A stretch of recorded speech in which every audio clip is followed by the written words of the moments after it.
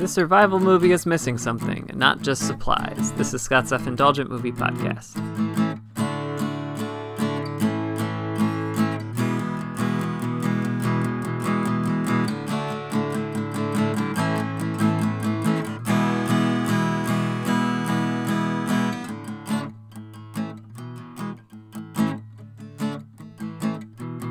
Hello movie friends, welcome to Scott's Self-Indulgent Movie Podcast. I am Scott, and today I'm talking about a recent movie called Infinite Storm, kind of a disaster survival movie starring Naomi Watts.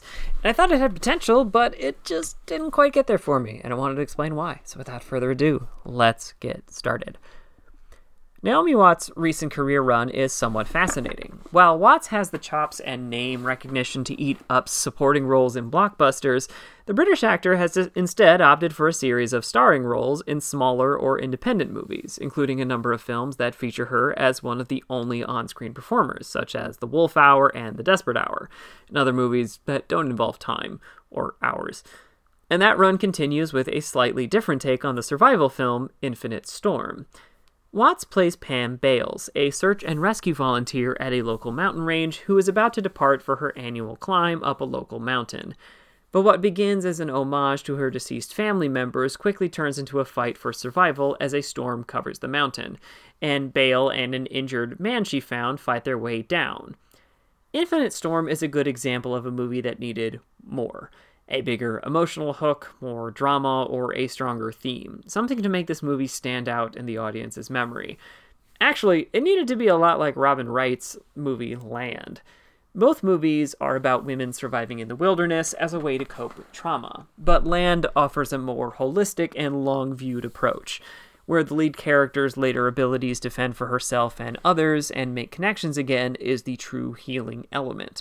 The whole point of the movie is that Robin Wright's character left to escape and survive, but true survival requires connection. It's a beautiful movie. You should check it out.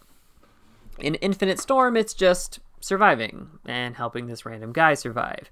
That's how bare bones this movie is. Normally we get quiet scenes where people share a lot about themselves. Hell, The Grey does this, and quite a lot.